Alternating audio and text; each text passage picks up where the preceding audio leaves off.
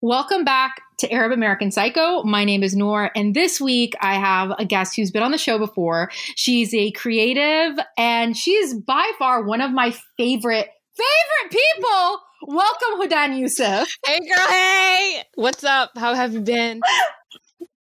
Hudan and I just literally had such an intense conversation. And we're trying to act like it's normal right now. Hey, girl, how are you? Yeah. And we both are the loudest people. So maybe just turn down your volume. I highly recommend to bless your ears. Please lower that volume. God bless you. Yeah, God bless you. God bless you. God bless you. But we are going to talk about all the things that have been going on. We're going to talk about the Black Lives Matter movement. We are going to talk about gaslighting. We're going to talk about microaggressions. We're going to get to the fucking meat.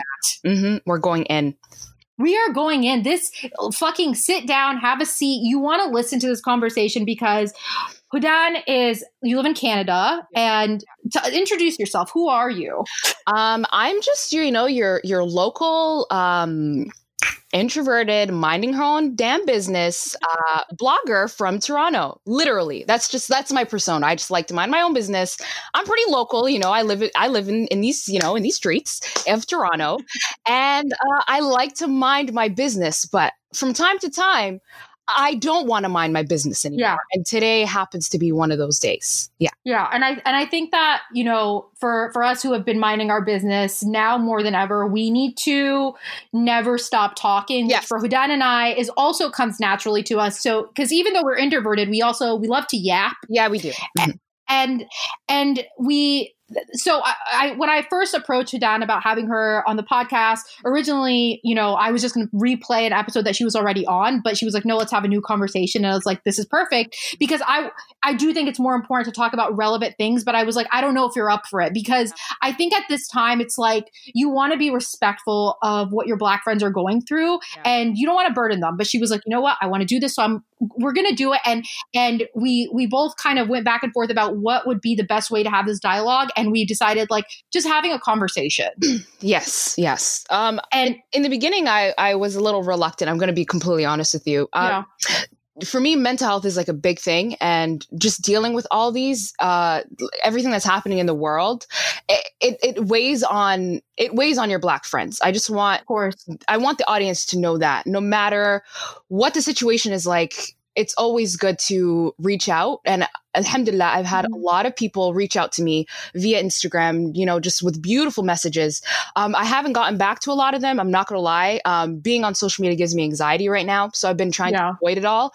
I get very overwhelmed. And then with that overwhelming feeling, I feel as though sometimes I can't do certain actions like, replying back to people or giving them a phone call. I just feel like it's all too much, and I just need to take a step back. And I just think it's really healthy to just, reach out to your friends that could be struggling in silence. You never know. Just for the sake of Islam, it's good to just send encouraging words to your friends, no matter what's happening. And I really hope that people do that right now. But just the thing, don't expect you don't need to expect a response. Just letting your friends know, hey, I'm here. I love you. If you need to talk, let me know. Yeah. That's it. That's it. Just do an act of kindness with no expectation. That is what we should be doing right now. Yeah. And I wouldn't take it personally. I've reached out to some Black friends who haven't responded to me. I'm not taking it personally because, and this is something Hudan and I were talking about, anytime throughout, what's been going on, anytime I feel even a little bit overwhelmed, all I sit there and think about is how overwhelming is this for my Black friends, and how overwhelming has it been for them for their entire lives? Exactly. Yeah, this is every day for a lot of people. This could be in different types of levels. Like it could be an everyday type of, experience for certain people. So right now, the way that the world is reacting, 100% everybody's going through it. But just imagine that's what being Black and having to go through this in silence all the time. It's a lot. And that's the thing. It's like you can never understand anyone else's experience, but what you can try to do is have empathy. Yes. Try to imagine it, and you won't be able to fully grasp what it's like, but just try. And I think that helps you develop empathy, and that helps you have a deeper understanding. Yeah. And, you know, just listening, having conversations. I think that Hudan and I, the conversation we had even before we started recording was so productive. In like a matter of 30 minutes, I feel like there was, I literally, there was so much gained and there was so much put out. And I just want to ask you, Hudan, how are you? How have you been doing? How have you been feeling? I'm going to be completely honest. I've been going through it, honestly. Yeah. I've been trying my best to avoid social media. And this is just me personally from my experience, not only with being Black in this country, being a Black Muslim in general, my whole life, and the experiences that I had that we're going to get into in this podcast. It's like you're kind of conditioned to like not have space to kind of talk about certain things. So for me, my number one response is to kind of shut down and just like disappear. That's just my own personal way of dealing with certain things. So going like with this entire situation, I got really angry and I started becoming more vocal online because of the foolishness that I've been seeing all over Twitter, all over Instagram, of how people were reacting to it. And that's what kind of pushed me to kind of just stop being silent and being withdrawn on certain things. I've noticed that requires a lot of healing and internal work that I personally need to do to kind of get myself to be more proactive in getting my response out there. But yeah, this past week, I've been triggered by a lot of really just disgusting ideologies that people have towards what's going on. Of course, which were called out by many, many people, and alhamdulillah, I love to see that. But yeah, there's a lot of work to be done in our communities. Like there's so much work to be done.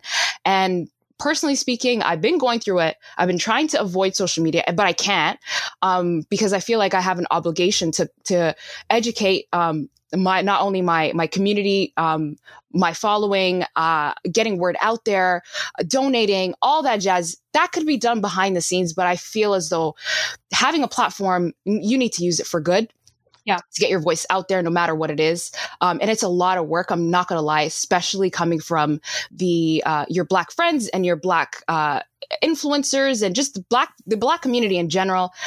We're just tired. I don't know what else to say. I'm just so exhausted. And that's the thing. I can't even begin to fathom what that exhaustion feels like. And something interesting that I was reflecting on the other day is advocating for yourself is not the same thing as advocating for someone else. Yeah. It takes more to advocate for yourself. In general, advocating for yourself is draining. And that is why, as someone who is not Black, you must take it upon yourself to advocate for Black people, because it is easier. It is easier. It's easier to advocate for other people than it is for yourself in every single fucking aspect, because And I also, something that I've heard a lot of my Black friends say is like, you know, being conditioned to not be the stereotypical quote unquote loud Black girl, or the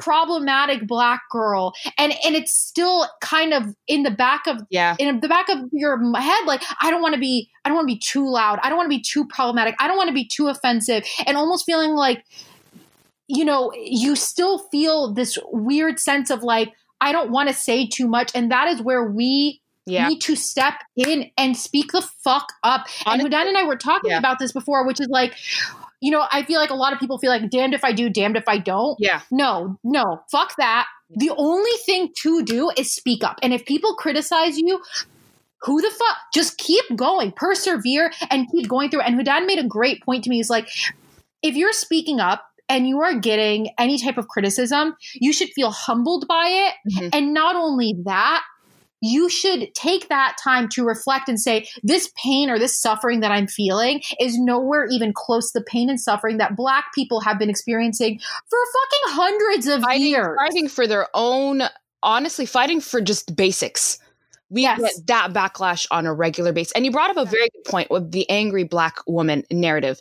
And I'm not going to lie, it's literally psychological warfare. I'm dead ass. Like, the microaggression and the fact that your experience is diminished in every realm, whether it's the workplace, whether it's amongst Muslim friends, whether it's amongst society, whether it's in school, that you just like you wanting to advocate or educate people or just have an opinion that has to do with just basic Black human rights, you are labeled as this angry, aggressive, individual. And because of that, the amount of times that has happened to me in my 25 years of living on this earth, I haven't even noticed this, but I have literally become just more quiet and to myself. Like I remember we talked about this.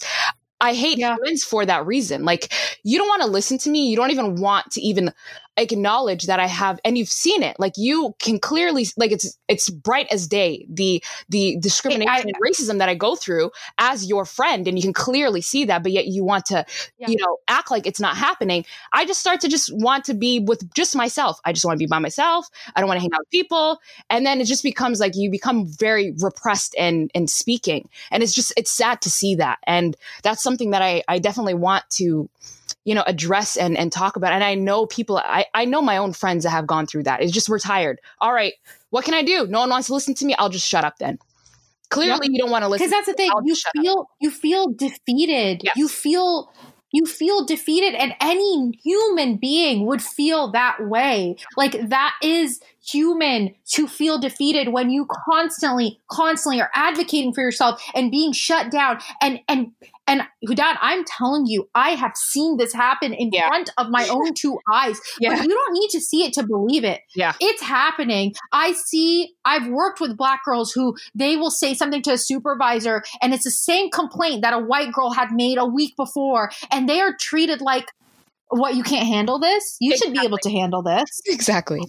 And another thing that because that's the thing I was telling you, Dad, I've been reflecting a lot just on things that I've done in my life, because I've made mistakes and I've done shit when I was a teenager, and I rapped along to rap music when I was 16, and I said every word. Mm-hmm. I said every word because I was fucking ignorant, and that's not an excuse, but I think we need to take accountability for those ignorant acts. And not only should I feel ashamed for shit that I did when I was a teenager, and I was like, that was not acceptable. Who the fuck? Why did no one shut me up? And that's why, if you see your friend doing something wrong, tell them that they are wrong. You don't have to be Black to care about things that affect Black people. Yeah. Like, step out of your comfort zone and attack them. But what I was going to say is something that I noticed, because I used to counsel children who are abused. The way I used to see people talk to a Black child versus a white child, when I think about it, I literally want to throw up. Mm-hmm.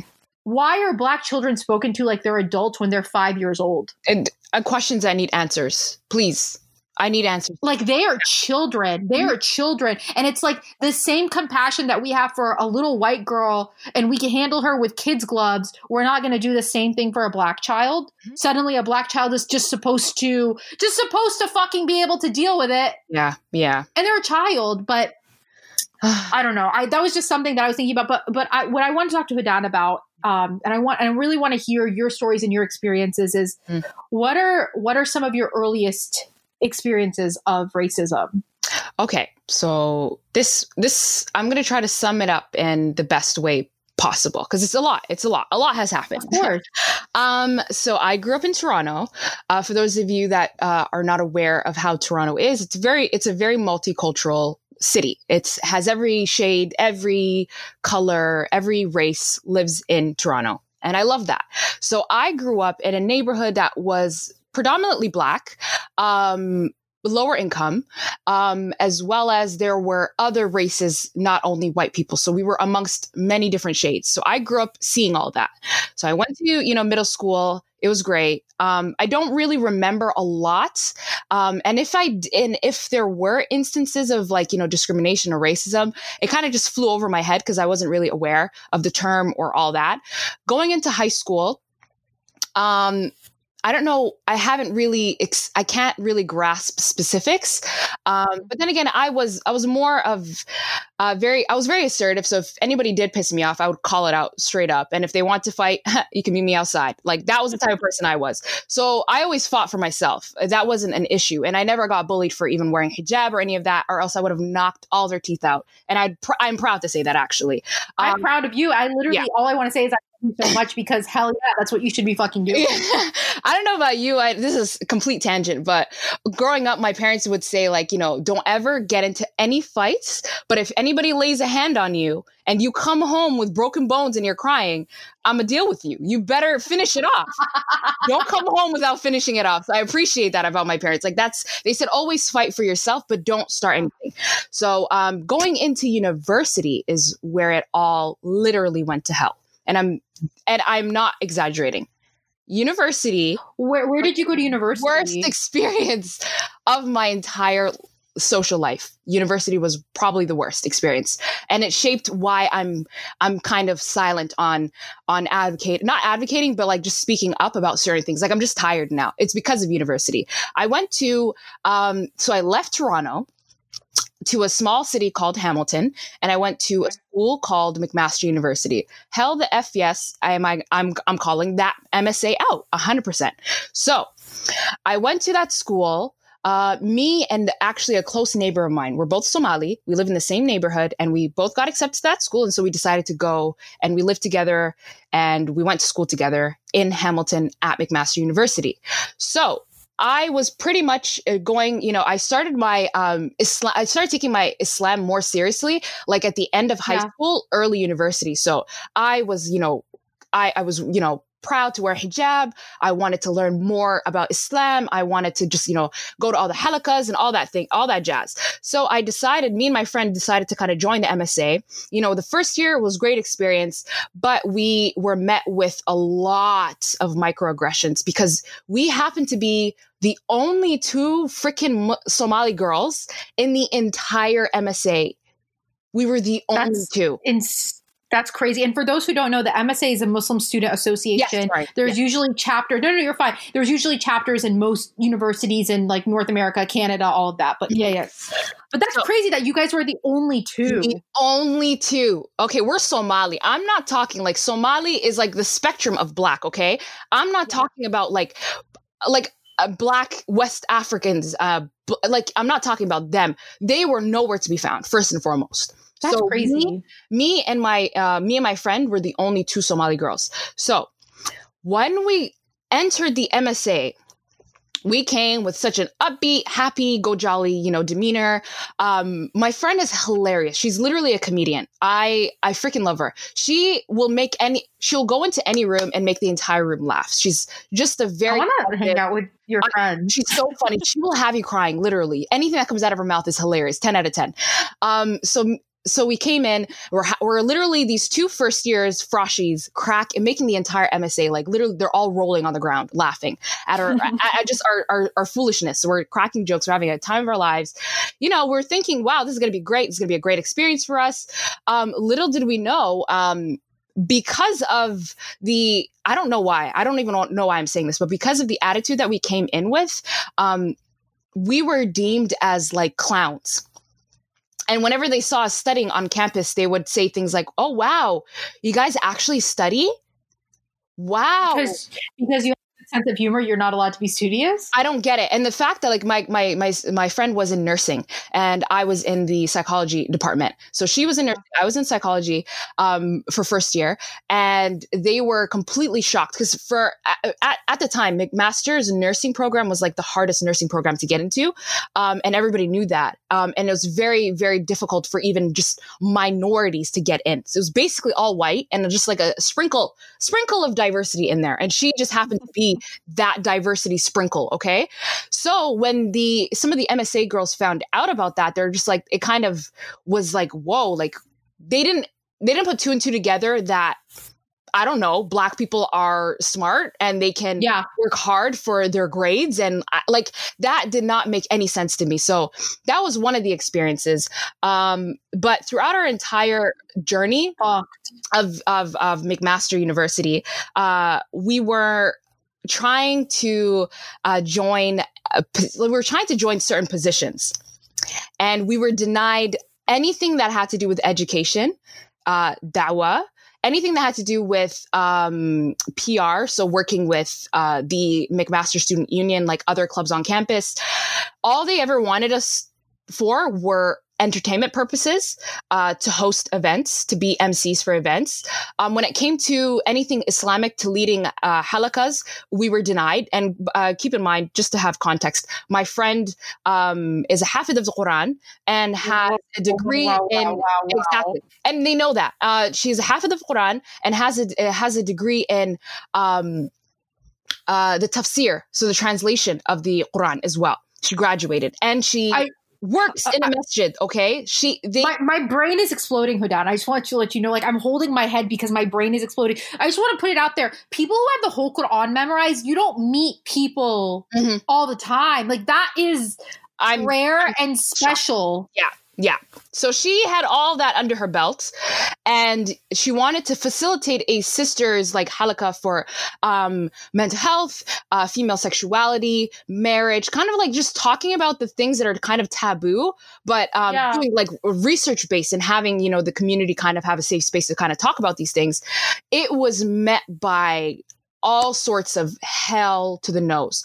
And even when we did try, it was monitored. So the MSA like execs would come, not for the sake of wanting to learn anything, but to be like, to monitor what was happening. Because they didn't believe she was equipped to kind of lead some sort of halakha like this. But yet they gave a sister, an Arab sister, by the way, free reigns to do whatever she wants for a halakha. And no, I guarantee you. Let me just put it. I'm not trying to diminish anything, but it goes to show, like, why though? Why is there exactly a discrepancy there? I don't get it. Exactly, like, and it's like, I don't understand why the Muslim community is so quick to just immediately assume that if someone is Arab, that they are more well-versed on Islam. Yeah. How does that make sense at all? Like, just use your brain for 1 second. Yeah. How does that make sense? You could, okay, and let's just say hypothetically their thought process, well, you speak Arabic. You know what language... When people speak Arabic, it is not the language of the Quran. That's not the same thing. It's like Shakespearean English. Yeah. Like, the words in the Quran, your vocabulary has never even come close to what the vocabulary in the Quran is. And if someone had the Quran memorized and also has taken, is educated in the tafsir of the Quran, which for those of you who don't know, tafsir is basically like critically analyzing the Quran and like having a deeper understanding of it, basically.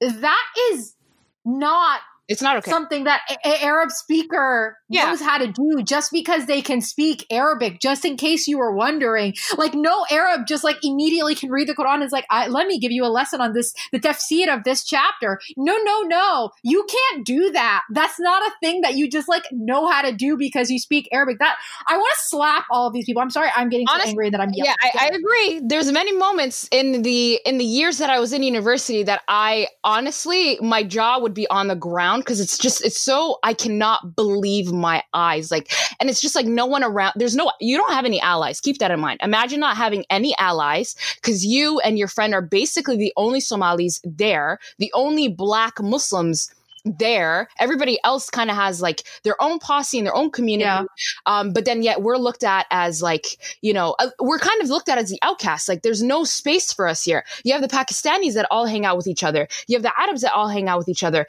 Then you have us. Then throughout the years, you know, slowly but surely more Somalis came into the picture. And this is when I got really pissed. The MSA room is like the sisters' room. They had like a room for, you know, the sisters to kind of just chill. It was a one big space, right? Where people would come. They, you know, we take off our hijabs, relax, crack jokes. You know, it's a prayer room, and it's also just like a lounge for us to chill in.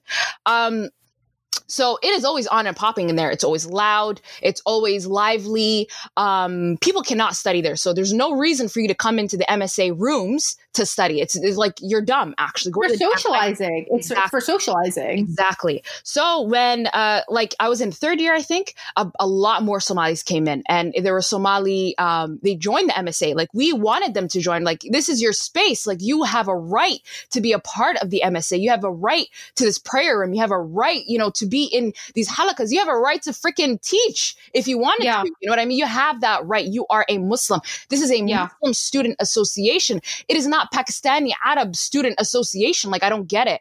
But, you know, that's besides the point. If that was the case, I would be boycotting it actively. Exactly. But that's what it felt like majority of the time. So when these Somalis came and we would literally be sitting there, I remember this one time, it was during Frosh. I was in third year, and me and my friend were one of the Frosh leaders for the MSA, and we found a bunch of Somalis. We were hyped. We're like, finally, we have finally found, you know, allies. We have found our people. So we brought them. We're all speaking our languages. It feels good to just be yourself in your community, and we're speaking our language. We're cracking jokes in the MSA. We're having a jolly good time. All right. Everybody is just, we're wiping tears. We're having a great time. If you've ever met a Somali person in your life, you know they're a good time. I went to every single friend I had in high school was Somali, and I was their little Arab white girl who they would let me, and I would say, you know, Waria and Naya and stuff like that, and little cute stuff like that, and they'd be like, "Good job, Nora," and I was like, "Thanks, guys." But they're the funniest people. They're the funniest people. Yeah, we like to have a good time. Seriously, cracking. Yeah, like I want them in my MSA. I hated the MSA. It's probably because there weren't any Somali people. I never realized it until now. There weren't enough Somali people. I'm being completely honest and not being biased because I'm Somali, but Somali, no matter where you are, if there's Somalis in the mix, you will laugh and have a good time. That's all. Have a good time. You will laugh and have a good 100%. Time. So we're just chilling, having a great, jolly old time, and we're in the MSA. And I remember this vividly. The rest of the girls that were in this room, we were being stared at like zoo animals. Oh my God. None of us were speaking like English. We're all just, you know, speaking of Somali, cracking jokes, laughing, rolling over, you know, just being ourselves. And keep in mind, the rest of these girls do that on a regular basis, and we're never part of that equation because they're always speaking their own language. Never part of the mix. Exactly. Never part of the mix. So we were being stared. The entire room was silent. We were the only ones speaking in our own language, having fun. It was the most uncomfortable situation I think I've ever been in my entire life. And then that progressively got worse and worse because throughout the years, there were, I think the Black Lives Matter movement actually happened during the time that I was in university when it first was like becoming a thing. And then me and my friend that I told you about, we were trying to advocate, like, guys, like, you know, you're raising money and you're raising awareness for all these other causes. I think it's time, you know, you show your solidarity with the Black community, because you do have Black Muslims on this campus, and none of us majority of the guys, by the way, don't feel comfortable at all coming to the MSA because it's literally, they're not like, there's no unity of some sort. Like, I don't understand. There's no space for us to just be ourselves without stereotypes or microaggressions or just being a Muslim. I don't get it. But when the Black Lives Matter movement came to be is when me and my friend and all the other girls that were trying to advocate for some form of a change and to have the MSA kind of at least start talking about the internal racism within the Muslim community, at least. Okay, you don't want to talk about Black Lives Matter because, you know, you guys are scared to get into quote unquote politics. That's what they kept saying. Fuck out of here. That's not political. It's not, it's about I don't get human rights. I don't understand. But we were told many, many times for bringing these discussions up, we were told many times that we were starting fitna within the MSA. That was one of the things. Wallahi, we were told. First of all, I just want to let every Muslim listening to this know, you're not allowed to use the word fitna. Just stop using it, because I feel like people do not understand what fitna is, and I've never heard anyone use fitna in the correct context unless you're a scholar. Shut up. Just shut your mouth.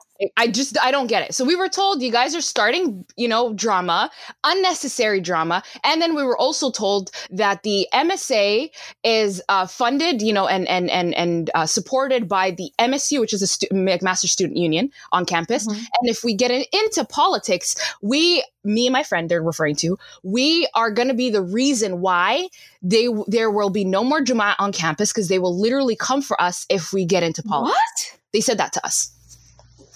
They said that. I don't believe that anyone said that. And then I'm like, literally, so you're telling me my skin color is is the sole reason, if I were to talk about the fact that I'm being discriminated against for being Black and Somali in the MSA, if I were to bring that up even, A, I am starting fitna, so I'm literally the devil. And B, I will literally have the entire MSA experience. I will literally be the cause that no one is allowed to pray on campus. So I am literally the devil. That's literally the most made up thing. The thing that they told you is a made up thing. Everything about it is completely made up. And like, as you're telling me this, I'm having like flashbacks of my very brief encounters with MSA. MSA and, is so toxic. Oh. I'm sorry, MSA is toxic. Whoever wants to sit there and say, we're trying to do the right thing. You're not. You're not. You're not. I have sisters who are in their 40s who used to be in the MSA, and they'll tell you the same fucking thing. So this isn't brand new shit. This has been going on for the entirety. It is an excuse to create cliques and then use Islam to basically bully people. It's using a religion as a tool for bullying, making people feel excluded and creating cliques. It's no one is diversifying their life through the MSA. I'm just going to be honest with you. Yeah, it's really toxic. It's literally just a tool for oppression. I'm so sorry to say it. It's a tool for it's basically using Islam as a blanket to tell someone who wants to stand up for Black lives that that's fitna, which is insane. I cannot believe it. But so moving forward from that specific situation, we did end up creating a Black in MSA like hashtag, and like we created like this ripple effect of talking about being Black in the MSA and what that experience is like for us. That's incredible. MSA. Okay, so we ended up doing that. And then we had a bunch of other schools in and around, the Toronto region start to do the same thing. So once we did that, it became a big thing. But it took war to do that. And not only did it take war, but it also took a lot of, trying to change the narrative of it being a political thing to it being a human thing. I don't know why people cannot wrap that around their heads. To me, that is insane. And then after that situation, the MSA at my school, nothing positive came out of it. Everybody literally that was involved, all of the non-Black, people that were part of the committee, all of them ended up quitting the MSA.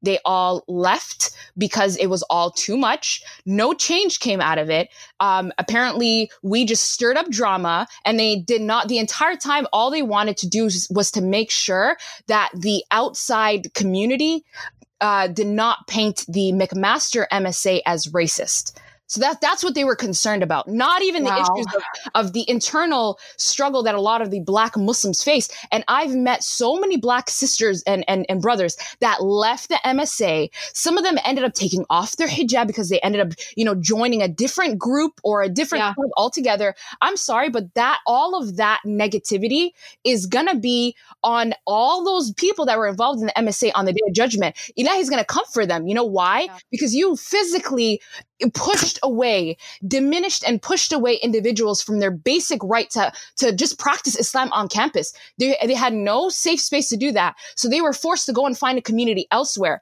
If that led them to go and commit sin or to do other things, I'm sorry, wallahi billah tallahi, on the Day of Judgment is all on you guys. It's literally all on you guys. And the thing is you're 100% right. And I'm not even just saying that, like, everything you're saying is so accurate. Also, it's not surprising. That is the worst part. That everything you're telling me, none of it is shocking or surprising. I'm like, yeah, that sounds about right. Yeah. And that is, I feel like if you are listening to this and you are Muslim and you feel offended, you're like, oh, why are they? No, think about why I'm not surprised by what Hodana is telling me. Think about that. Why am I not surprised? It's because I've seen it happen. I know it happened. I have gone to the masjid and just experienced the way people are mistreated for the color of their skin, and that, who says everyone, I'm just going to go ahead and say it. When I go into the masjid, it doesn't matter what race the aunties are. Yeah. they'll say salam to me and they'll make a comment about how beautiful and light my skin is. And these are just some of the reasons why I stopped going to the masjid. And that is sad. It's sad that me as a Muslim, I can't go to the masjid because of this toxic behavior. Yeah. It's toxic behavior. Yeah. So that's why when people are saying, talk to your mothers, talk to your sisters, talk to your friends, it is because of this. It is happening within the community. There are so many microaggressions happening within the community. When someone tells me that I'm beautiful because of my skin is white, that is a microaggression towards Black people. Like, that's also ridiculous. Like, that's what I'm saying. Like, shit like that happens is just appalling, disgusting, but it's not shocking. It's not surprising. I'm not shocked either. I am not shocked. And just in context, this has nothing to do with anything, but even because you know how the MSA is, like the MSA, I don't know how it is in America, but here in Canada, like there's this huge, like, you know, running joke that people join it for like marriage purposes and all that jazz, right? Yeah. So I had having a boyfriend. Exactly. There you go. So I had a bunch of, you know, Arab and, you know, Turkish friends and people that clearly were not Black. And it's hilarious that everybody, you know, is eligible to intermingle and to get married amongst each other, but never once was I ever eligible for anybody. Only people that I was ever eligible for were the sprinkles of Black people. And sisters would literally come up to me and I would roll my eye. Like my eyes would roll so hard. Oh my God, there's this Black brother, you know, he's really quiet. He's in engineering.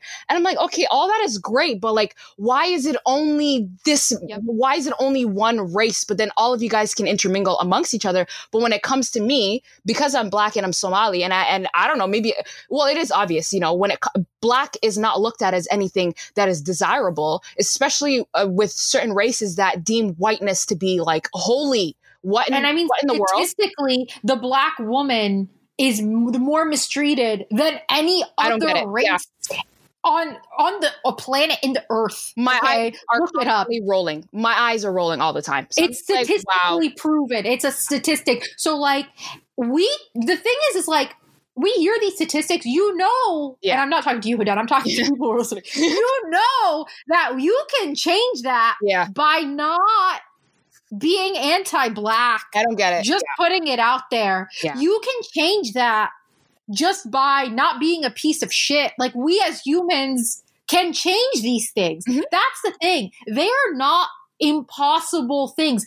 It is basic human rights to treat people equally, regardless of their faith, the color of their skin, their gender, whatever the fuck, unless someone is literally trying to, I don't even know, like fucking waterboard me. I'm not going to treat you differently. Yes. I'm going to treat you the same because what is the difference? When you really, what the fuck is the difference? And that's the thing. Like it's time, like I said, I mean, this is a time everyone should be reflecting. Everyone.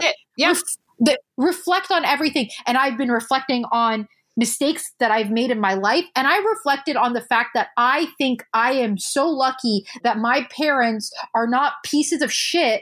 And I didn't know. That's the thing. Seriously, I wasn't raised with racism. So for me, it is easier. I'll admit it. It's easier for me because these things are not ingrained in my upbringing. Yeah. And I don't know what it feels like to be fed propaganda. I don't know what it feels like to be fed racist fucking, you know, bullshit. I don't know what that's like, but you need to reflect on that. And you need to, even if it comes down to making a list, make a list of things that you do and try to actively change them. Yes. You will, it's a lot of work. It's a lot of internal work, honestly. And living in this generation now, people avoid that at all costs. And I think right now in this specific time, we're all being forced to look within.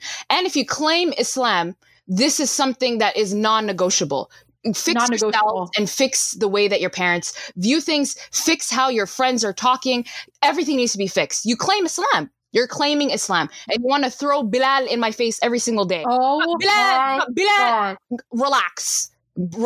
Fix yourself. Because I don't know. That is not the only Black Muslim. I don't get it. I don't know what religion half these people are following, because the amount of hate and like the hate towards Blackness is so disgusting to me. Like I just don't understand. I just don't get it. Like, we're literally minding our own business. No matter what we do, we're hurled with hate. For what?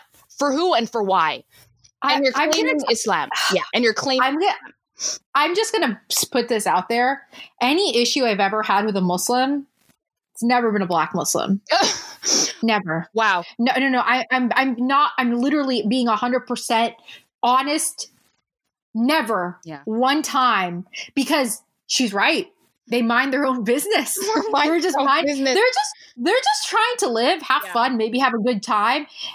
Arab people just, I think that it also, like that's the thing. Like, I think that it's a lot of just saying I'm not racist over and over again. Because that's the thing. I think that's something that if you're not Black, you should be doing this. Have conversations. Every time you talk to your friend, I don't care where they're from, you need to talk to them about race. Mm-hmm. You need to talk to them about what's going on. Okay. And everyone is saying, oh, it's uncomfortable. It's uncomfortable. I don't think it's comfortable. I actually think it makes things more comfortable. It makes things more open and honest. And that's what friendship should be. It should be every conversation you have. I implore you, every person you talk to, I want you to talk to them about Black Lives Matter. Yeah. Every single person you talk to, you should bring it up. And I want you to listen to what they have to say. And if they say something that is wrong, objectively wrong, you need to tell them, you need to correct them and tell them your ideology is incorrect and let me tell you why. And I'm not saying you have to curse them out. And I'm not saying that you have to fight them. But if it comes to that,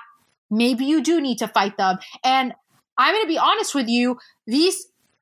I've had conversations like these for the last maybe 8 years. 8 years ago, I think I woke up one day and I was like, I'm sick and tired of being silent while I hear people saying ignorant things. And I decided to make a change within myself. And that is one of my favorite things that I've ever done. And it makes me feel proud of who I am because it's the right thing to do. But that's not even just the only reason. You need to be able to speak up for people who are not there to speak up for themselves.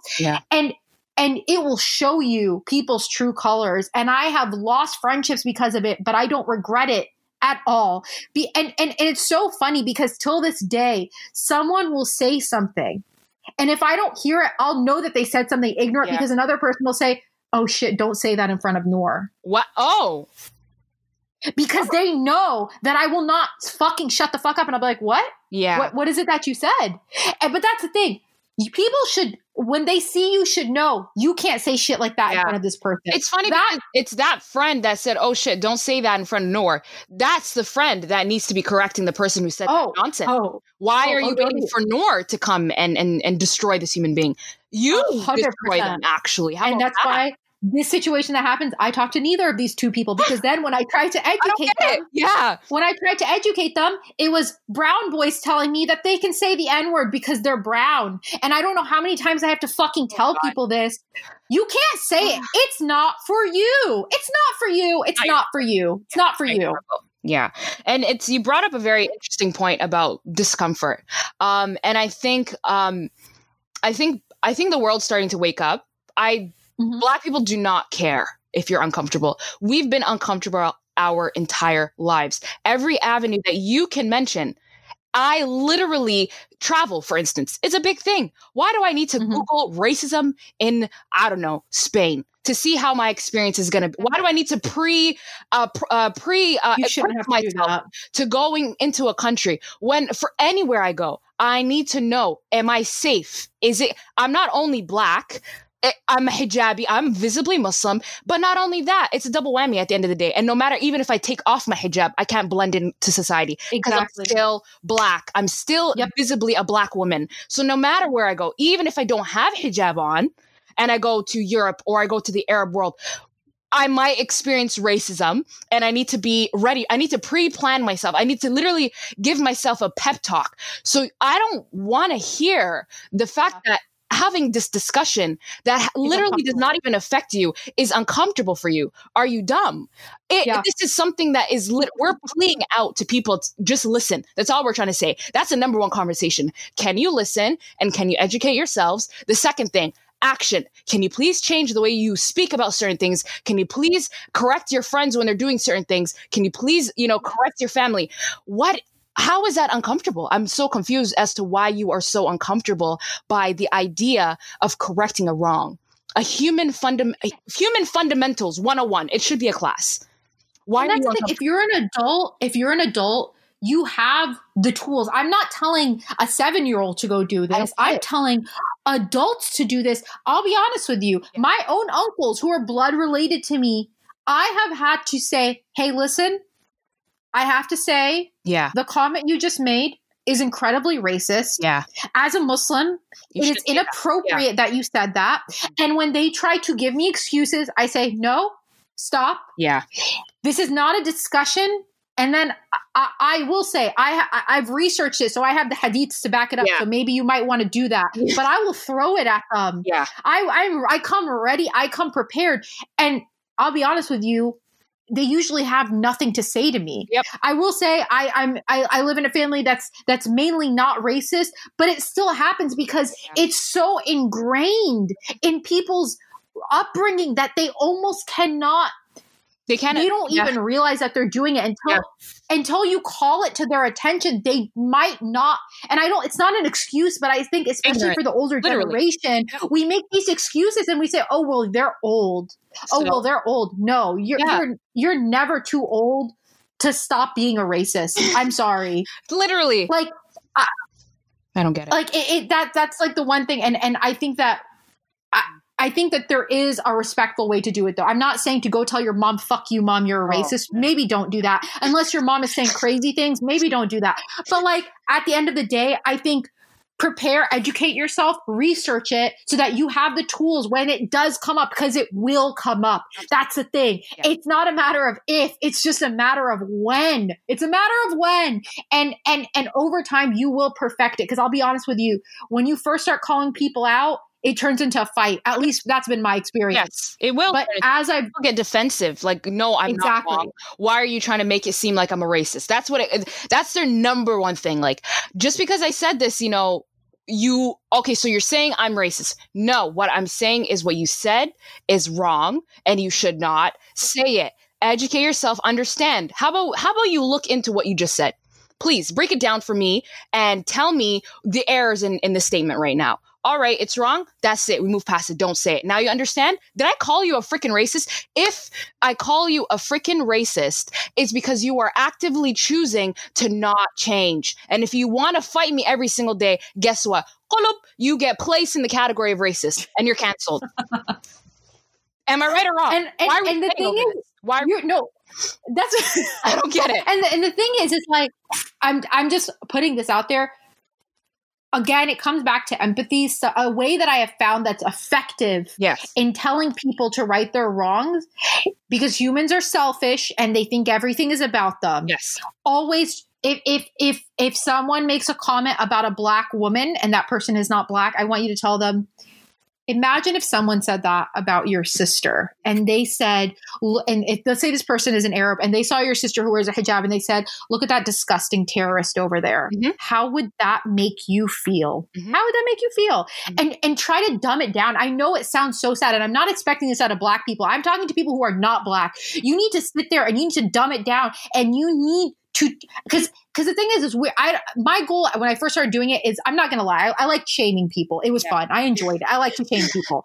But for their lives. Yeah. But as time goes on, it's like, I want this to be productive. I want this to actually encourage this person to do the right thing. And I'll tell people, I haven't always said the right thing. I haven't always done the right thing. I've made mistakes in my life.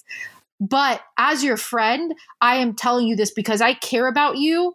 And this behavior is wrong. And so maybe we can have a conversation about it so that we can correct it, so that we can be better people, so we can not be disgusting racists. Just a thought. Yes. So you want to talk about microaggressions and how people, tend to diminish, the experiences of racism in this country or in general in cultures, because that's a really big thing. Like calling somebody out and then diminishing what it is that you have experienced or what's going on and be like, yeah, but I'm not a racist, or I think you're being a little too sensitive. Like I get that a lot. Like, oh, it's not that deep. You can relax. A lot of that happens. But that's the thing. It is deep. Yeah. And I think the problem, and because like I've thought about that. Why do these microaggressions happen? Right. And I try to think about the psychology behind it. And I think it's because unless you are Black, you cannot understand the Black struggle. And therefore you try to compare it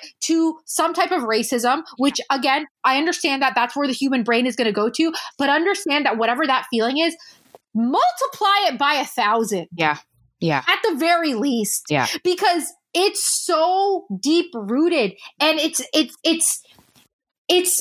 think that in 2020, it's just not an excuse anymore to say, oh, I didn't know. If you are an adult, you know. Exactly. Unless you're a child, fine. Okay, you're a child. But if you're a grown adult woman, please don't say, listen, I didn't go to school in America. Okay, I didn't learn about American history. I didn't learn about slavery. Oh, I hate that. Matter. You know, that excuse actually pisses me off, because in every single culture and country and people across the earth, Blackness is deemed as something that is just trash. 100%. 100%. So you cannot use that as excuse that, oh, this is in America, it doesn't happen here. Are you dumb? Colorism comes from anti-Blackness. Literally, you have situations all across the board in every single country for some odd reason. Blackness is the butt of the joke anywhere you go. When it comes to just the human experience, Blackness is at the bottom. And they're deemed as their issues do not matter at the end of the day. And if their issues are brought to light, it's every other person will chime and be like, okay, but what about this situation? No. Okay, but what about that? Not the same. It's never going to same. And the one thing that really aggravates me, especially within the Muslim community, and this is something that that's one of the main reasons as to why I got very angry on social media and started to, speak out against these things. It's always the same narrative. It's as if Black Muslims and Black people in general have not been supporting every other cause known to mankind. It is actually Black women. It is Black men. It is Black people in general, Black Muslims that are at the forefront, that are protesting and advocating the rights of any marginalized community. It is literally Black people. But when it comes to us, it is, excuse me, your problems don't matter because how about me? Or we are all, or it's like some sort of like situation where they try to minimize our experience. Like, don't worry, it's not as bad as you think, or you guys are over exaggerating, or you guys asked for it, is what I hear all on a regular basis. What? You guys are violent. Your communities are violent. What about Black on Black crime? All sorts of excuses. Number one thing that should be happening is what the Black community does for every other group ever. Fighting for their rights no matter what. Being there. Condemning. How about that? How about you first condemn? Stop bringing up other issues. Condemn it altogether. What is happening is wrong. What is going on is wrong. I never hear that coming from other people. It's always some next shit. It's literally some next shit. That's what I'm saying. And it's like, let me just say this. For the Palestinian people who still don't seem to get it, what about Palestine? What about Palestine? I said this in last week's episode. Yeah. I'm going to say it again. If I meet a Black person, they don't even need to be Muslim anywhere. And they say, hey, where are you from? And I say, I'm from Palestine. It doesn't matter if they're Muslim. Yeah. There's never been a time where that Black person hasn't said, my heart goes out to the Palestinian people. Never. And I've been to protests for Palestine. Get it. Black people are the ones with the megaphone who are saying no justice, no peace. And you know why? Do you know why it is always Black people who do that? Because they are experiencing this and they have empathy. So why can you not have that same empathy for them? My mother literally lived in a war zone in Palestine, and she's sitting here telling me what's happening to Black people is wrong. She lived it. You motherfuckers live in fucking New Jersey. Shut the fuck up. You don't know what the Palestinian struggle is. Shut your fucking mouth. You don't know what that feels like. Okay? You don't get it. So stop using that as a crutch. And for everyone who's talking about all these other issues, no one is saying that those issues don't matter. No one is saying that. What they're saying is that Black lives are being treated like they don't matter. And that is where our attention needs to be. If you have 2 sick children or 2 children and one is sick, you're not going to go give medicine to the child who's not sick and vomiting everywhere.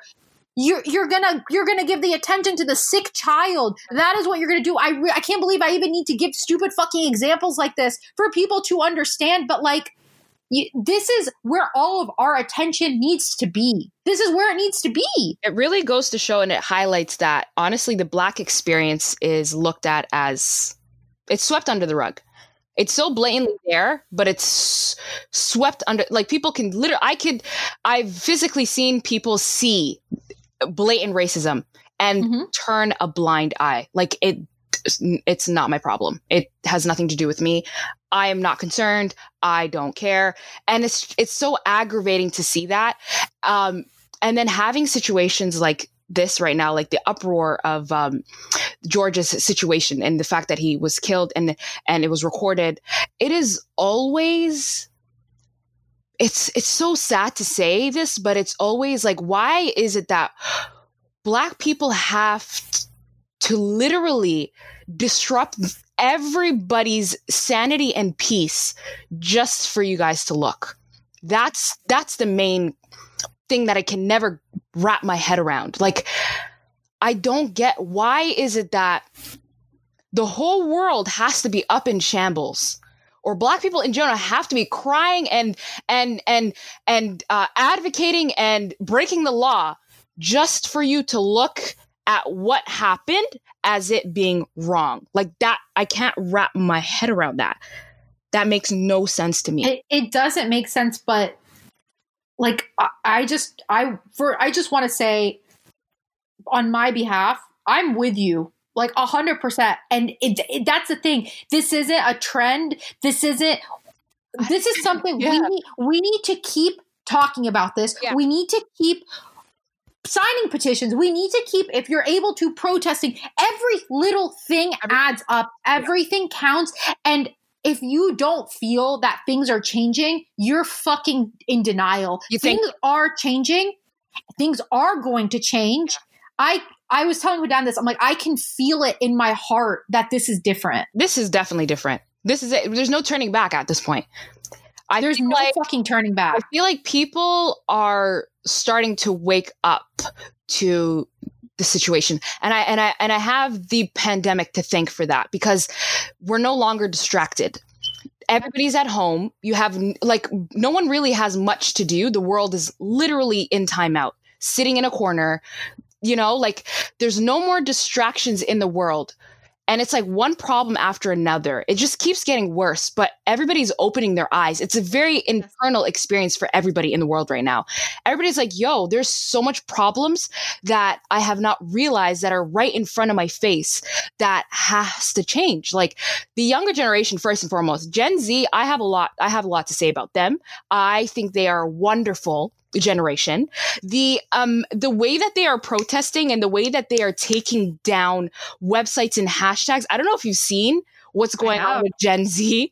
The way they play dirty on a whole different level. I am so impressed. I literally am so taken aback and impressed by these young people who are acting like beyond their years, and also they are not just doing the bare minimum. They are going above and beyond. They're taking down corporations. They are getting people fired. Twitter, first and foremost. Twitter. Twitter right now is my favorite. I mean, it's stressful, but it's my favorite place right now because Anonymous is just, first of all, can we talk about the Anonymous stands just for one moment? You guys. But that's what I'm saying. Like Twitter and everywhere, it's like all of these Gen Z people are being so active, but we have grown adults who have educations and stuff that are doing nothing. Still, twiddling their thumbs, being like, but shut the fuck up. Yeah. This is what's happening. It's going to happen. Either get on board or just get the fuck out of the way. Because this is what is happening. Yeah. So you're either with us or you're not. Yes. That's what it is. You're either on board or you're not. You're either fighting toward the same thing or you're just a piece of shit who, I'm going to be honest with you, I've had to confront people And again, it doesn't make me uncomfortable. It actually makes me incredibly comfortable to call people out and be like, hey, I noticed you haven't posted anything about this. Yeah. What's going on? Yeah. And when they tell me I don't want to be political, I tell them, why? I didn't realize that you had no empathy for human beings. Yes. I really feel like I need to reconsider this friendship. Thank you. That's real allyship, by the way. What you are doing and what many other people of color in general are doing, that's what real allyship is. That's what it is. Because you treat people the way you expect to be treated. Yeah. It just comes down to that. I treat people the way I'm not going to treat anyone differently. If this was happening to Palestinian people or whatever, you treat people the same. We're all human beings. Exactly. Human rights is across the board. It should be equal for everybody. I'm sorry. Why is that even a thing to say? A community is not above another community. That to me makes no sense. And if you have people, and it's always specifically with black people, and I feel like black and indigenous people are the butt of the joke when it comes to human rights, always, and all across all boards. When it comes to black and indigenous specifically communities, it always ends up being some form of politics, and people don't want to get involved. I did not know the shade of my skin was something for you to, tap out of. I didn't know that was a thing, but apparently it is with a lot of people. They can't grasp that idea. Like, this is human rights at the end of the day. A black man died. It was recorded. It was wrong. It brought murder. I don't like, how is that politics? I don't understand. You should be enraged. And that's not the first time it happened. You should be enraged every time that happens. To any human being, you should be mad. Point blank, period. There's no equation for politics in that. That should enrage you as a human being.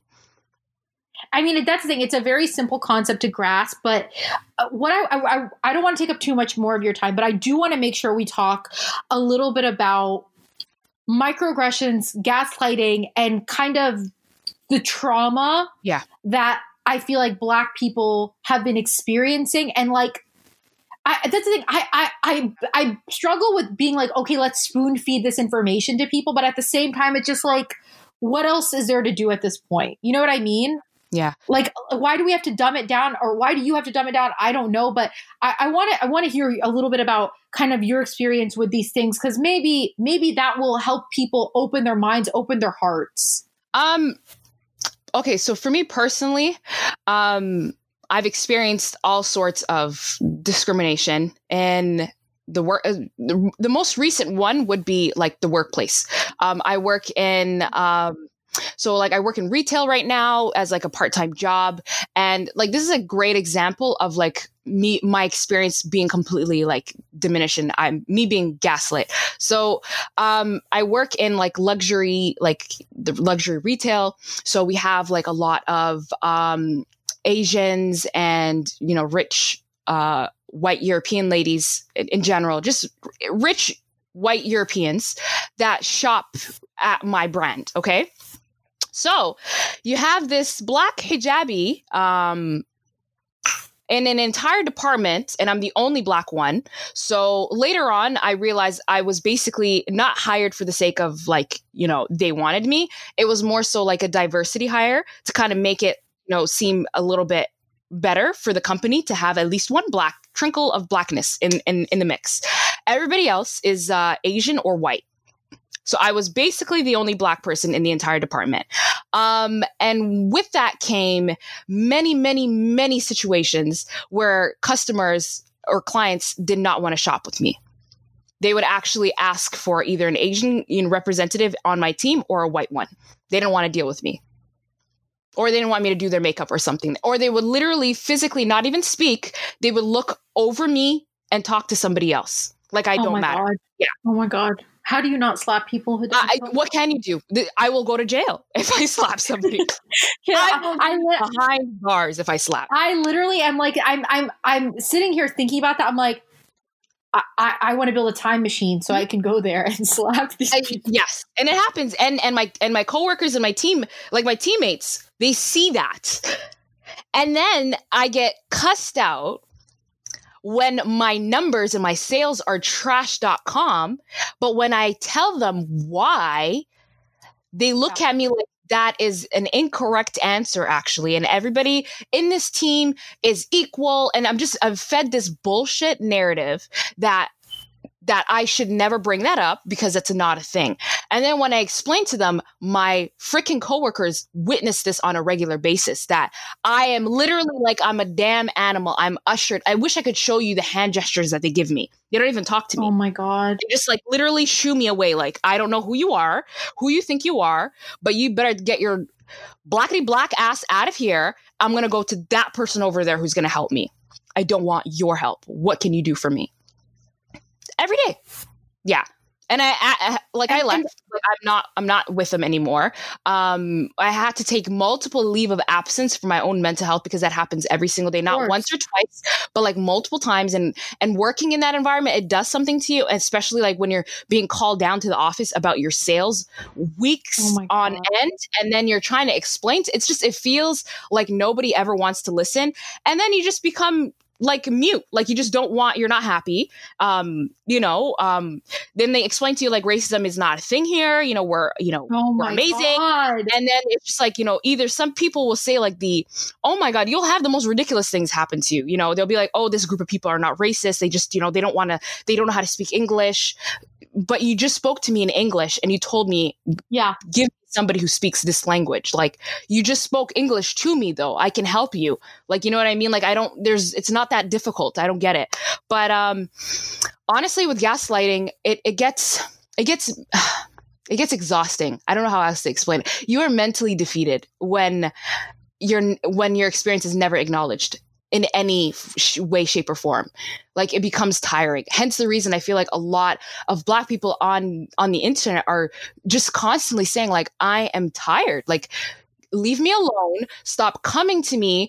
Especially like I have people coming into my DMs saying like, oh, I feel so guilty. I feel so bad. Like, they're putting that burden on. Why? Like, leave me alone. I'm tired. You are being called out. Do not come crying to me to apologize. Like, I don't need that. Like, you know what I mean? On top of the fact that you have gaslighted me for years on end. Now you want to come back and be like, hey, I feel for you and your experience. No, you don't feel for me and my experience. Like, I don't say that, and get out of my, like, just stop, fix yourself down in that corner down there, and don't even look in my direction unless you have something positive to say. That's just how I personally feel right now. Exactly. Unless you want to fight on the front lines, unless you want to actually be an ally, I don't want to hear anybody's bullshit. I don't want to hear it. I don't even want to see it.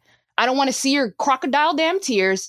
Do you know how many times we're not even allowed to be sad? We're not allowed to be angry. We're not allowed to have any form. We're made out to be like we're not human and we don't have any feelings. I don't get it. But you're allowed to come crying to me about the fact that you've been called out for being racist or that you have racist tendencies. Like, get the F out of my face before I will come for you. Actually, don't do that. And that's the thing. Do not put, when I see anyone online saying, who's not Black, saying, I'm so stressed out, or I need to take a social media break. Why? You need to understand how self-centered and out of touch and racist you sound. If you feel exhausted, that's fine. But you don't need to put it on to other people who have been exhausted for the entirety of their existence. Exactly. Take a break if you need to. You don't need to shout it. No one fucking cares. Exactly. No one fucking cares. It's not about you. And that's the thing. And what you were saying earlier about these microaggressions and feeling exhausted, these little things add up. Yes. And they create trauma, and it is something that will take you probably years to work on. And it saddens me that you have to do this, because you did not ask for any of this. You did not ask to be treated this way. You've done nothing to deserve to be treated this way. If you were a piece of shit person, I'd be like, you know what, Hadan, you're a piece of shit person, so maybe you deserve it. You had it coming. Mm-hmm. You've done nothing. Mm-hmm. Nothing. And I know you. And I'm sure you have an cute ass little smile on your face. I do. You're beautiful. Oh my God, beautiful. I want to help. I want to help. Exactly. You just want to help. Exactly. And to feel that way, even if that happened to me once in my life, it would sit so heavy. It would weigh so heavy on me and it would break my heart. Imagine, that's what I'm saying. People, imagine this happening to you every fucking day of your life in ways that you notice, you don't notice, you try not to notice, you're compartmentalizing it, you're pushing it down, you're pushing it away. And that was the other thing that Hudan and I were talking about. For Black people, at least Black people that I've spoken to who live in America, they, as young children, were made to feel like it was their fault. And they have childhood trauma from this. And they literally will have to work on overcoming this for the rest of their lives, amongst other trauma that they will see. I mean, when people are posting videos of Black people being murdered in the streets, I understand that you want to, get the shock value, but at the same time, how is that not extremely triggering and traumatizing to Black people who have to witness? Because, I'm looking at it and I'm traumatized by it. But the way I think about it, I'm like, if I saw an Arab hijabi girl being fucking killed in broad daylight, I would have nightmares. Like, that's what I'm saying. Like, fucking use your brain. Think about it. Have empathy. Have compassion. Try to, you can't understand it, but try to understand it to the best of your ability, because she's exhausted. They're exhausted. They're tired. They're burnt out. No one is going to hold your hand throughout this. You have the tools. You have the resources. It's inexcusable at this point. And this is what Hudan and I were talking about before we started recording, is for those of you who are influencers or you have a platform and you feel as though you're being accused of being performative and you feel as though you're not being performative. If you know you have the right intentions, that should not deter you. No. So even if someone tells you that everything you're doing is performative, that is not an excuse to whine about it, cry about it, complain about it, or quit. Because you are doing the right thing. And if you are doing it for the right reasons and you fucking know it, you need to keep doing it. Yes. You need to keep and I just want to say that is important, especially for their audience, because their audience might not be predominantly, Black or colored people. So if that's the case, you better be pushing for that. Like, it doesn't matter if you're getting backlash. It doesn't matter if people are saying, oh, this is performative. Keep educating yourself. Take that criticism in. Understand that let it humble you, because that happens to people. That happens to Black people every single day. The fact of the matter is, if you're trying to do the right thing, you will be met with some form of criticism, no matter what. You got to keep pushing. Hello? Why? Why? The fact that you can even quit and stop doing that shows that you have luxury. Shows that you have privilege. It's a luxury. It's a luxury to be able to just decide, you know what? I'm done. I don't want to talk this anymore. It's too hard. Yeah. It's too hard. That is a lot. No. That's too much. Like, even as just a Black, I wish I could just stop and not engage. Like, that's not going to happen. I can literally turn off my phone and not be on social media right now. But I could leave. For instance, me and a couple of my friends, we rented a cottage weeks ago. Every time you say cottage, I love it. I'm thinking about that Disney movie. Absolutely. I think it's a Canadian thing. I think it's a Canadian thing to call it a cottage. What do you guys call it? Because at least in America, calling something a cottage is like a little tiny house in the woods where fairies live. That's literally what it is, though. That's exactly what it is. Amazing. That's fucking amazing. We're in the middle of nowhere. No one is wearing hijab. Our neighbors are far away. We have a lake. We can go swimming, but it's hella cold because hello, Canada. I'm so happy for you. It was just a great experience. But even then, when we went to the grocery shops in the local area, we're met with people staring us down like we're zoo animals because A, we're Muslim, and B, we're Black. It's not like just putting that into perspective, you cannot run away from it no matter where you go. But one great encounter that my friends and I had while we went to the local Walmart in the area that was half an hour away from the cottage, crazy. We were met by a group of women that came up to us and they were apologizing. I'm so sorry. It must be so traumatic what's happening for you, for you guys and your community. I just want to apologize. And they're just so sweet. And people were just smiling And it really does go to show, that's like, beautiful. Talking about certain things and educating the masses can't even just change how people just talk to one another. Like even just saying hello wouldn't, like that goes a long way. Just saying hi and not looking at me like I'm gonna murder you or bomb the establishment. Like at least you're not looking at me with hostility. I could see a level of like love and affection and remorse coming from you. You know, and the fact and that's reaching out. That's beautiful. That's one thing that I have changed, and I actually implore you all to do the same thing. Every time I've gone out over the last week, I'm an introvert. I don't fucking smile at people. I don't wave at people. It's not that I'm unfriendly. I just like to keep to myself. Yeah. But every time I see a Black person, I'm going to say, hey, how's it going? Yeah. How are you? Mm-hmm. And I'm gonna be honest with you. I got a few looks just like, why the fuck are you talking to me? You're weird, creepy girl. But I want to make it a habit. Yes. Because we have to undo what the fuck has happened. Yes. And even though I don't like talking to people that I don't know, that's just not a thing that I enjoy. I'm going to do this thing because I'm capable of it. And I think that we're at the point where if you have the capability to do something, you should do it. Yeah. And that is a bare minimum. That is a bare minimum. Mm-hmm. If you have the capability and you can do it, do it. But that, just know you don't deserve a fucking cookie. That is a bare minimum that you should be doing. When you see a Black person and you smile at them, no one's going to fucking applaud you for it. But just know you might maybe just have made that person feel more comfortable. Exactly. Especially if it's in a displaced part of their area. Like they are in a community where there's literally no Black people. I'm scared. I'm sorry. I'm shook. The fact that all this went down and we were going up north to a cottage, I was like, bro, are we gonna be okay? Like, I don't know what's going to happen to us. And just that idea even in and of itself is it's traumatizing to be like, for instance, like if you're Black and you live in Canada and driving up north and then you're in an area that's predominantly white, some people are hella scared about that. Like, I don't know what's going to happen to me. I don't know if people are going to treat me with hostility. I don't know if my life is in danger. That is not okay.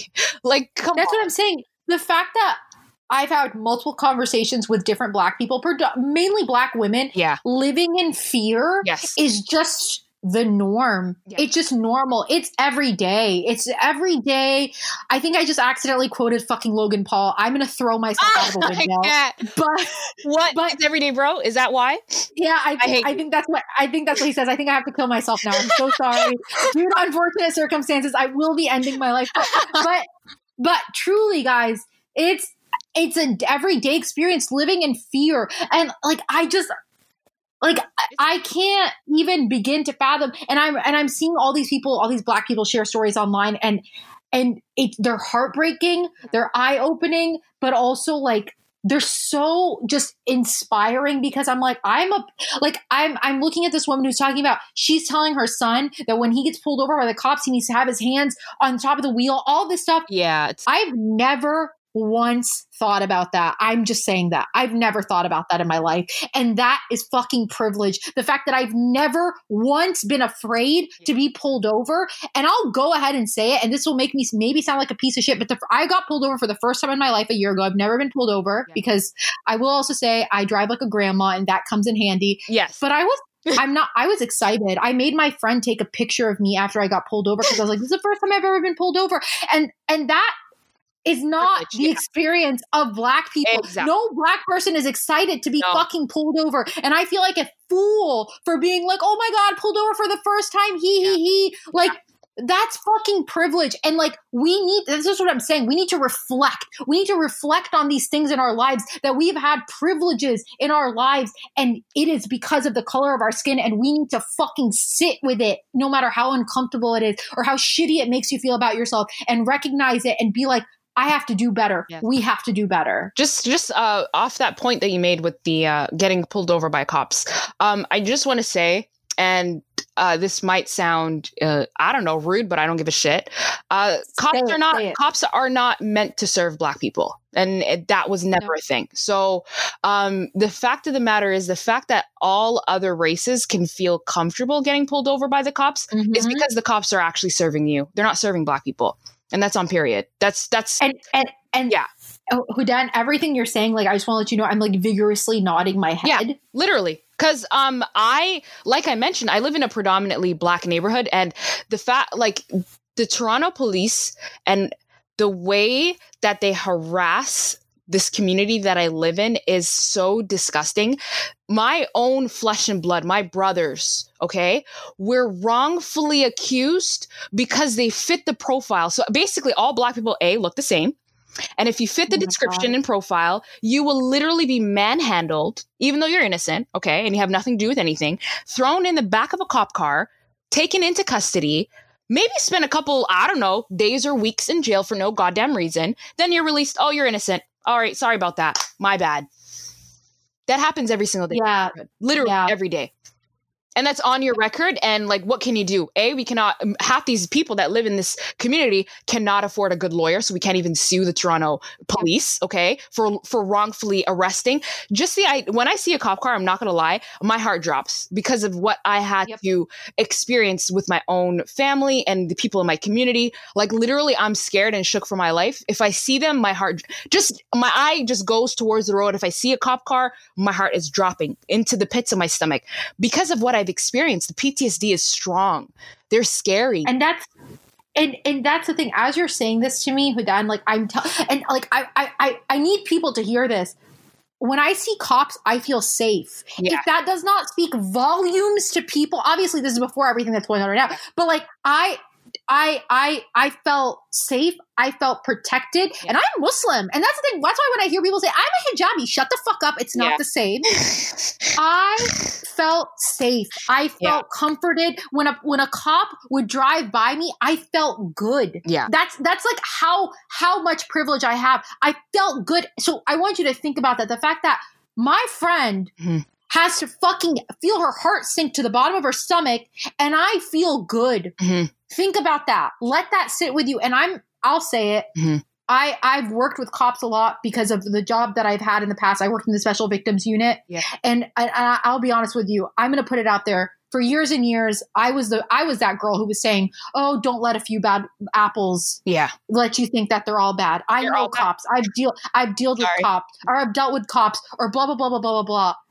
I have had to sit with that and recognize that is wrong. That is not true. And I'm not saying, oh, poor me, but I've had to sit with that and recognize, you know what? Maybe I've just had positive experience with them because I'm white. And maybe they were putting on a show for me because I'm white. Yes. And that's why I have had this idea and it is not true. Yep. And it is not true. No. And it is wrong. And something needs to change. And I'm going to go ahead and say I worked with cops. They get the bare minimum of training. And I can say this. Yeah. I would have them come in with police reports that were a fucking joke. It looks like a 5-year-old fucking wrote it. It looks literally like that's the thing. Anyone can be a cop. Yes. Almost anyone can be a cop. They're not screening people and finding out whether or not they're racist or what, and they're just given fucking weapons and told whatever it takes. Yes. Whatever it takes. They're not like, it's mind boggling. And that's something that I've had to sit with and reflect on and change my complete perspective on it. But you can do it. It's possible. It's not that hard. They're honestly bullies. That's just how I see it. And a lot of people's tax-paying dollars goes into it. And it's visual. It's visual. I'm sorry, I can't say it today. And apparent, especially in the neighborhood that I live in. If you come from a very affluent neighborhood or middle class, very safe gated neighborhood or suburbs, whatever, you're obviously not going to be seeing cops, around you on a regular basis. They are where the Black people are. That's just all I got to say. Point blank period. In every situation, all across the board, they are where the Black people are. And they come in numbers. They come in SWAT gear. I just want to let you know that. Imagine, and I feel bad for like my younger siblings to witness that at such a young age, to see our neighborhood and people being chased. 25 are like, they literally look like they're going to war in Afghanistan. And it's one person. It's literally one person they're looking for, and they happen to be Black. That's what I'm saying. Okay? It's like, do you really need all that money to just go in?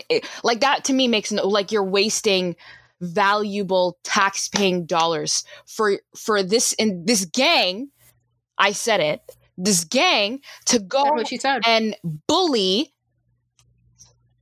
Black people and neighborhoods filled with people of color, low-income neighborhoods that they have pushed us all into going into, by the way. Everything is literally pre-planned and made by the laws of this country. And that's the thing. It's systematic racism. If you don't know what that is, please educate yourself. Yeah. Educate before you talk shit. Because before you talk shit, educate. Yeah. It's like the cycle of violence. Like, if anyone is familiar with the cycle of violence and domestic violence, that is the relationship between the police and Black people. The police are the abusers. The Black people are the victim. And it's just this ongoing fucking cycle. And we need to break this cycle. We need to end this cycle. And the over policing, listen, I used to live with my parents in a suburb. I never saw a single cop. I live in downtown now. I live probably a mile and a half away from what is predominantly a Black neighborhood. Nonstop police, nonstop cop cars driving there, nonstop, all the time. And I'm like, oh my God, this is crazy. In the 8 years that I lived in the neighborhood with my parents, I never saw one cop car, not even one, not even one. Exactly. And then you feel unsafe when you see that. Then you start to judge the neighborhood, and then you start to judge the people. Yep. That's what it comes down to. You're just like, wow, why are there so many cops here? What's going on? Then you realize, wow, this is a low income neighborhood, and there's a bunch of, people of color, specifically Blacks. And then that's when the prejudice starts to roll in. It's just like, oh, wow, they're violent. They're killing each other. Oh, they're always involved in some craziness. That's not the case. We're actually being harassed and bullied for no reason. And it happens at the age of literally Black people are not allowed to be children. We're not allowed to even enjoy our youth. When there's clusters of young boys together, they all get stopped in this neighborhood. They all get stopped. Why? Because it's an assumption that's immediately made. They must be up to something. Yeah. They're up to something. What are they up to? What the hell? Probably maybe playing with bikes. Yeah. Probably going to basketball. Hello. Maybe playing with a basketball. Yeah. Maybe telling funny stories and jokes. Maybe just enjoying being a child. There you go. So a child is not a suspect. A child is a child. And that's the thing.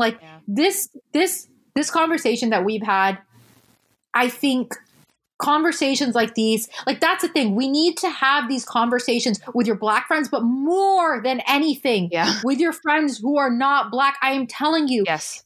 Consider this I dare you. I fucking dare you. Okay. Don't back down. Don't be a little bitch. I'm daring you. Every time you talk to someone, bring up Black Lives Matter. Every time. And that's the thing, how do you think information is gained? By talking, by learning, by listening. That is how you gain information. Ever heard of school? That's what school is. That's what it's about. Yes, you're right. Yes. And just to put it out there, a few things you can do.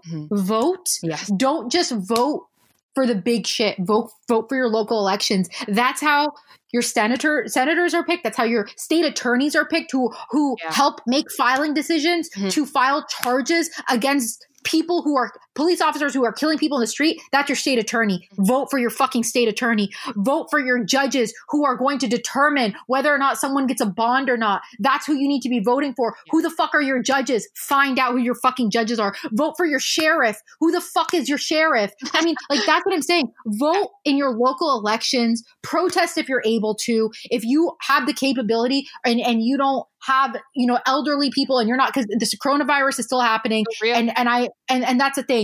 If you're able to protest, do it.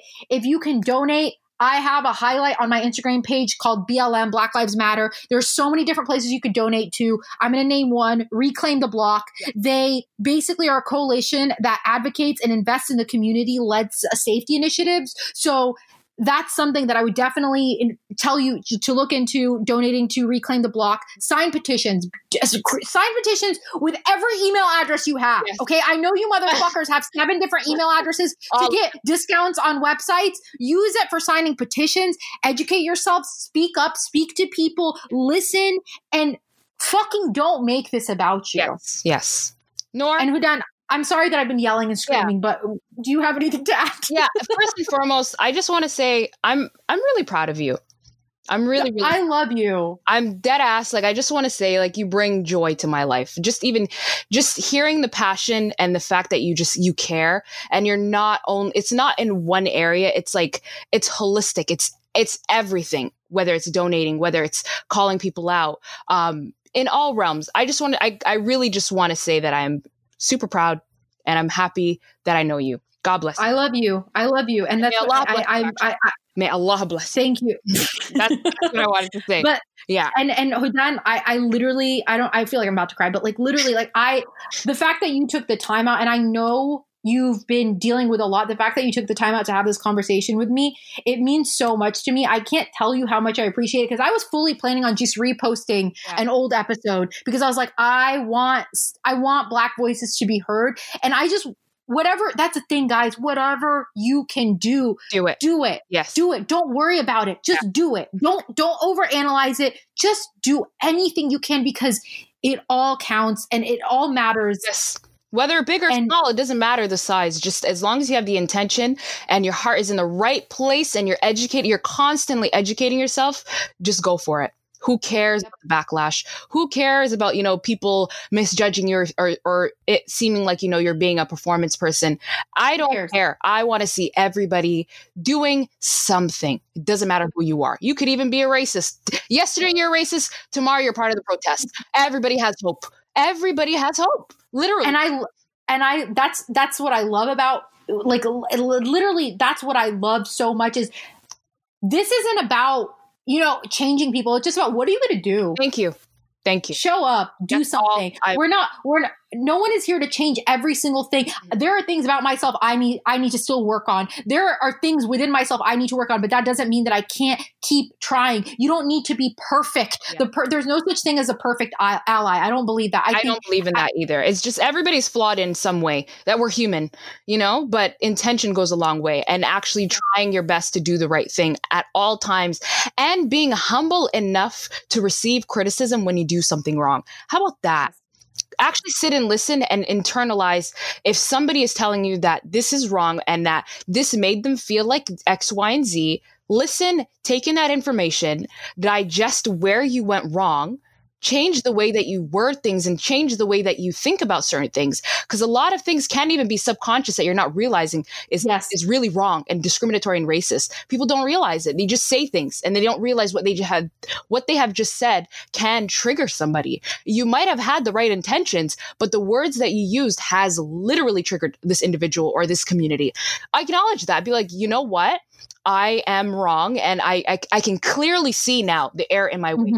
I will actively push myself never to use that type of language or that type of narrative ever again. Hello? Why cancel when we can teach? Why? Exactly. That's what I'm saying. There's no need. And I see people out there, and I see you, like white people, Arab people, you are holding people accountable, and I respect it, but we don't need to bully people. No, no one needs to be bullied about it. You state what you need to state, but you don't need to then get personal and start fucking attacking people for, you know what I mean? Like that. That's what I'm saying. Let's stay productive. Let's keep our eye on the fucking prize. We're all fighting for the same thing. You don't waste your energy bullying someone. That's not productive. That's not going to make someone be like, you know what? This person bullied me, and now I'm going to change. Exactly. No. It's hard, but it's right. Exactly. Always do the right thing. At the end of the day, just push yourself as uncomfortable and angry as you are. If you are angry, first and foremost, don't go after anybody. Calm the heck down first. Sit down, process your information. Then when you are no longer in that feeling of, anger, then go and correct the person. Like, just, I feel like it's our responsibility to check our own emotions at the end of the day sometimes. Yes. Just calm down. Let's not spew more negativity in the world. But at the end of the day, I also do want to touch base on specifically the Black community and a lot of the Black influencers, and just in general, just Black people in general and how they're feeling right now. I want to just put it out there that, like, seriously, like, do not let anybody tell you how to feel about anything if it was never their own experience. You do not have to allow that. If you are experiencing something and somebody tries to diminish that, you can tell them to kick rocks. Go ahead, step on Legos and kick rocks. That's all I got to say.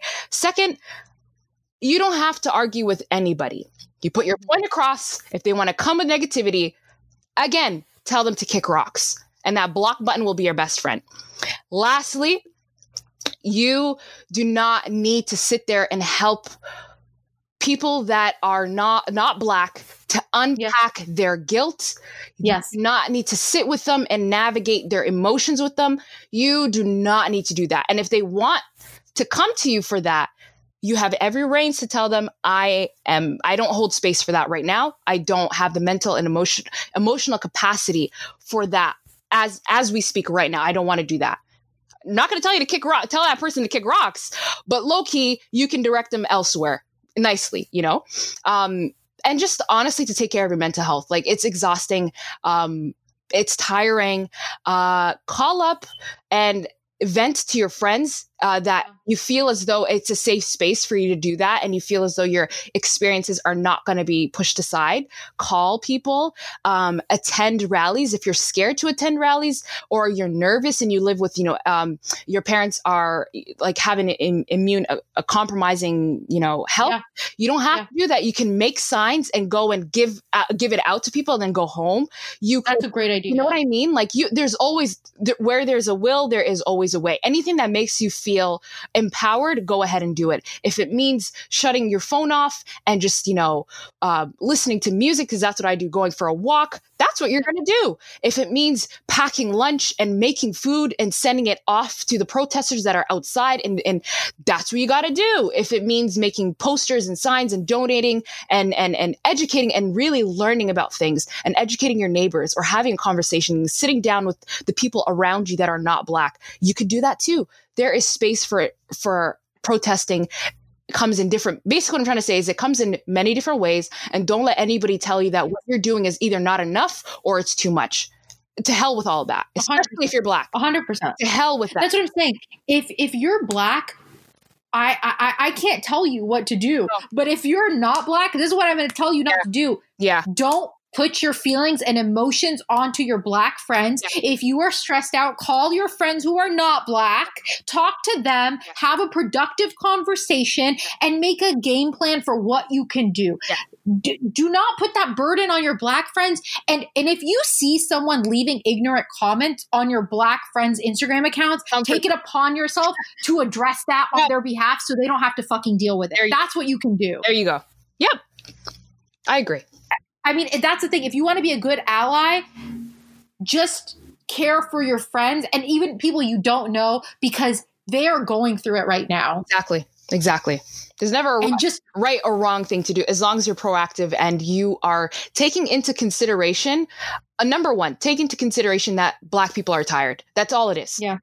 We're tired. We are exhausted. Our mental health has been compromised for years on end. We are traumatized. We are experiencing PTSD on a regular basis. Keep that in mind and have that empathy when you try to even open up a dialogue with them specifically. Always just be super careful. Just be and be mindful of all of that. That's all I got to say. Because it's triggering. Even me having this conversation with you, I'm not going to lie. Like, in the beginning, I was a little bit panicked. I was like, oh my God. Yeah. What do I say? What do I do? I know. You're overwhelmed with so much emotion, and you don't know what to do. Half the time you don't know what to do. You don't know, but I'm going to have to say, though, it's been very therapeutic to just let out certain things, and to even be given a platform to just talk is major. So I thank you for that. God bless you. You don't need to thank me, because this is literally the bare minimum I can do. And I will keep saying that we need to stand together, especially as Muslims. Yeah. We need to stand together. Mm-hmm. We need to support each other. We need to show each other love and grace and kindness. And even if you cursed me out, I'm telling you, the right thing to do in that moment is to sit silently and try to understand the pain that your friend is feeling, and stop making it about you. Yeah. Don't take it fucking personally. Okay. Listen, be patient, be kind. Your friends are hurting. Mm-hmm. Mm-hmm. don't expect them to be fucking perfect and say no one is going to baby you. Suck it up. Yes. And I love you, Hudan. And I'm so glad. And I hope that when people are listening to this, you take something away from this, because Hudan is giving her energy to you. Yeah. And don't take that for fucking granted. And also, if you want, go back to listen to the other episode that Hudan and I did before. We definitely did a different tone, but that was such. It was chaotic. Yeah. But if you want a little bit of laughter right now, there's nothing wrong with that. Go listen to that. I think the episode is called "Are You Dumb?" Exactly. It's called Are You Dumb? So go listen to that episode. Get your laughs out. Follow Hudan on Instagram. Her name is Hudan Yousef. Yes. I mean, you could plug your own shit. Is there anything you want to plug, Hudan? Honestly, not really. Just, donate, sign those petitions, educate yourself. There's resources everywhere out there. Like, I don't even need to tell you, it is there. Yeah. Just be proactive and do as much as you can to amplify Black voices. That's all I got to say. Yeah. And I mean, it's said perfectly. I have a highlight on my Instagram page @Marie. You can I have all the petitions highlighted. I have different charities highlighted. I have a lot of information, resources, all highlighted in one place. But again, if you literally just type in Black Lives Matter into Google, a plethora of resources. Yes, okay. Exactly. So just please, if you're listening to this, do something, do even one thing. I love you, Hudan. Thank you so much for doing this. And, I will talk to you guys next week and keep fighting the good fight.